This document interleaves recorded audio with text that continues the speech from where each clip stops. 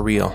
Your life is real. Your influence on the world around you is real. You have been blessed with life and the ability to live it as you choose. Think for a moment how completely awesome that is. The idea that you are a victim of circumstance is a shallow fantasy. You are not a victim. You are a very fortunate beneficiary of the greatest circumstance that you can possibly imagine, being alive and able to direct your own life. All of their circumstances pale in comparison. The momentary ups and downs are merely tiny threads in the overall fabric of your life.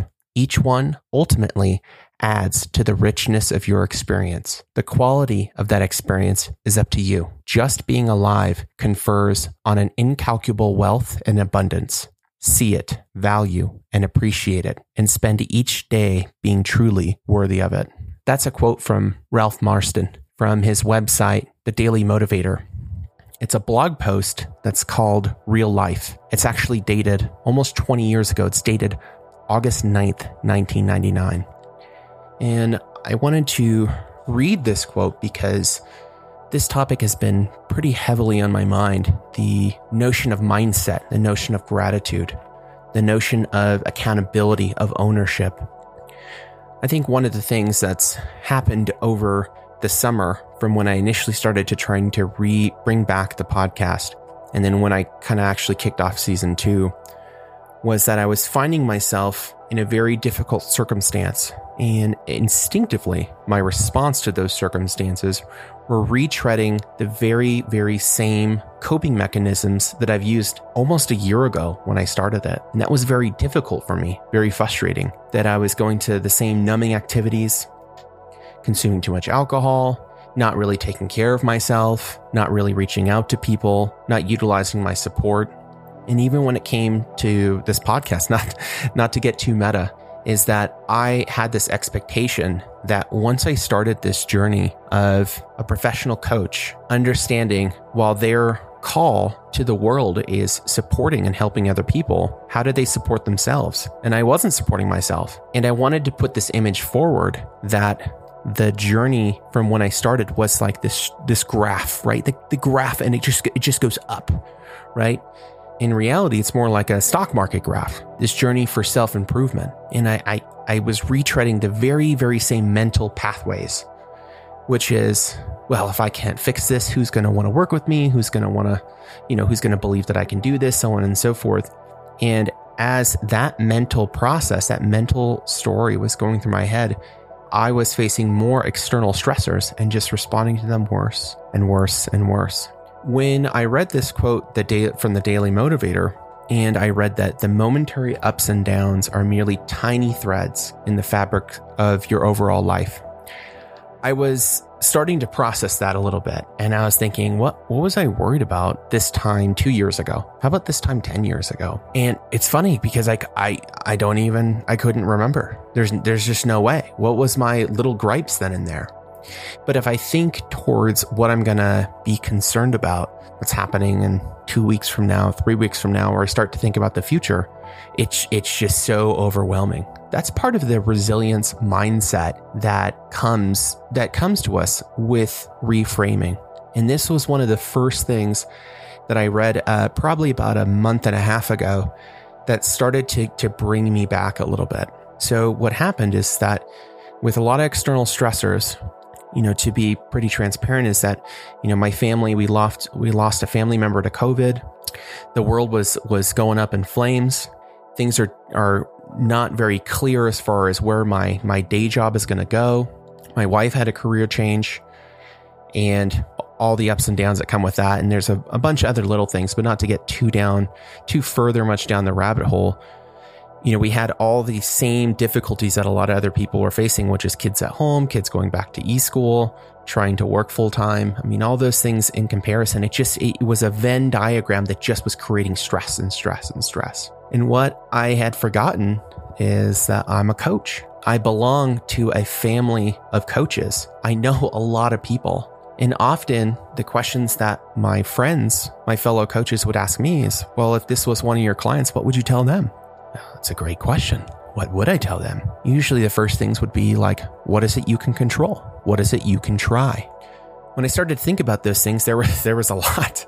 There was a lot of things I could try. The first and foremost was to stop the numbing activities, right? Because even though I love me some Netflix, but staying up till 1 a.m. to try to counteract insomnia, watching a bunch of seasons every night was not helping me fall asleep. Even though every morning I'd wake up and be like, 4 hours of sleep is fine. This is fine. But who was I really kidding? The fact is that using tools like gratitude helps you understand that while things may be dark, things may be difficult, this is not everything that you are. This was not everything that I am, but it was just a period. And the whole thing was that I was such in a race to know. I want to know what's going to happen. I want to know everything's going to be okay. I want to feel okay. I was in such a race to get to that finish line, to get to the end, and to get some resolution that I wasn't even acknowledging that a lot of the things that I was in control of, I wasn't even taking care of. So what did I do? I doubled down on my coaching to start with. I was, seeing my mentor coach maybe once every couple weeks. I started talking with her once a week. I started engaging back on my coaching community and starting to reach out and starting to engage when people were feeling similar things. I started trading hours and starting allowing myself to be coached, not just kind of waiting to coach other people, and really, really starting to be able to verbalize the things that I needed, which was to take care of myself. Got a therapist, got a fitness coach to start working off the COVID-15 because oh boy, it's real. It's real. And I can tell you the past couple weeks are not perfect by any means, but it's definitely the best I've felt in a long time. And you know what's funny is that while some of the external factors have gone away, new ones appeared. Yeah, that's right. There's new other things to figure out. And the more I think about it is that months from now, I'll have other things, all these things that I'm worried about right now, some of these will be solved. As far as what's going to happen with the global pandemic, yet to be seen. But, I'll be having new things to face 3 months from now, different things even from then, 6 months to now.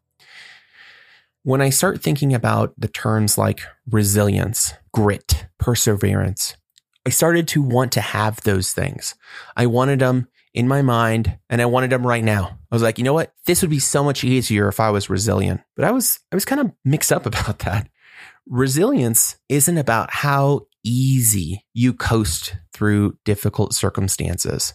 In fact, it is the overcoming of difficult circumstances that builds that muscle. And one of the things that it takes to get there is allowing yourself just time, allowing yourself to process and to feel what you feel. And sometimes you're not going to feel great. What do you do when you don't feel great? Do you try to beat it? Do you try to stuff it down? In reality, you just need to survive. You just need to survive those tough times long enough to start seeing things get better. That's what resilience is the ability to survive. It'd be nice if you could thrive in these circumstances, but before you can run, you got to walk. And before you can walk, you got to crawl. Sometimes you just start with optimism. And that doesn't mean you have to be happy all the time and you look at everything as a glass half full. When we think of things like resilience and optimism and surviving, it just means that you know that one day it's going to get better, even if it doesn't feel like today's that day or if it's going to be tomorrow. It's what I've really learned about kind of taking another lap around some of the same follies that I had, over a year ago when I started this podcast, and some of the same things that the same old roads that I went down recently over the summer as well. There's never a quote from Ralph Marston's website, The Daily Motivator, that he wrote a little bit more recently. This was last month. That really kind of ties in with what I feel like some of the themes that were emerging. And this is from August 4th, 2020. And I'll have the links to both of his small blogs, which are just short format, little tidbits to kind of get you thinking. And I saw this based on James Clear. He wrote Atomic Habits, which is an excellent book that I'm planning to revisit very soon. On his newsletter, he used one of these quotes, and I'm not sure if this is the one, but it's one of these ones that really just started getting me thinking. I didn't feel like it was spelling out the answers, but I did feel that it was prompting some own deeper thinking than just the surface level. And it really helped me just spark the kind of fire that I'm feeling in, that I'm sharing with all of you just by being open and transparent. And by the way, his website is greatday.com. Like I said, I will share all that in the notes. But here is another post from August 4th called Do Your Part. Notice and understand the difficulties, the things out of balance, but don't obsess endlessly over them. Instead, focus on what you can do to make things better. When the outside world offers nothing but despair, that's the time to fill your inside with hope. When the situation is going downhill, point your intentions in a higher, more beneficial direction. The negativity is bad enough on its own, so don't add to it with your thoughts. Choose to center your thinking on positive alternatives. That doesn't require you to be unrealistic about what's going on. On the contrary, it puts you in the best position to improve upon whatever difficulties have arisen. Clearly see those difficulties without letting them dominate your thinking. Call upon the power of your values, your vision, your faith, and positive expectations. No, you won't improve the whole world on your own, yet you absolutely can improve yourself. So do that and do your part to make life a more positive and fulfilling experience. Yeah, really powerful stuff, right? I've always kind of considered myself, quote unquote, a realist. And when you kind of define that, that's almost like a cheat code for saying that you can deal with the dark side. You can be a little bit negative, but it's okay because you're a realist. And when you think about survival tactics, these things actually become defense mechanisms. Is that you feel so secure and so comforted by calling things like it is. In fact, a lot of us are very, very good at recognizing patterns, calling things out, straight talk. But are we good at doing anything about them? I think that's where some of the real work is for a lot of us. And if it's not for a lot of us, maybe it's just for me. Maybe y'all are doing great. I don't know. You should let me know if you're doing great. I'd love some good news. But when I think about Ralph's story, that doesn't require you to be unrealistic about what's going on. That really spoke to me. And again, it was the same thing where I'm thinking about, have I taken the mail to the right address? Have I worked on myself?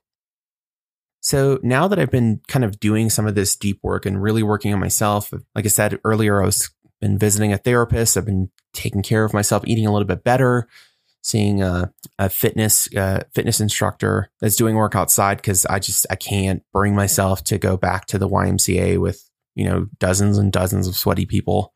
To me, that's not personally a comfort area just yet. And so I found someone that's doing stuff outside, doing one client at a time. That's more at my alley at this point. Is that I started removing some of the barriers, and rather than seeing each of these interventions as a silver bullet, I started seeing them as a stepping stone. Rather than this is automatically going to make me feel better. And, once I start going, right? Once I eat healthier and I start losing some weight, then I'm definitely going to feel good. No, that's another trap. That's setting yourself up for disappointment, especially when it comes to mental health issues like insomnia, depression, anxiety. These things, they're not going to automatically go away. You can't just work them out like a physical workout and have it just, be exercise out of your system. But can you create the conditions in which these mental aptitudes can get better? And that's what I've really been honing in on, which is what is it that I can do not to fix the issue, but to create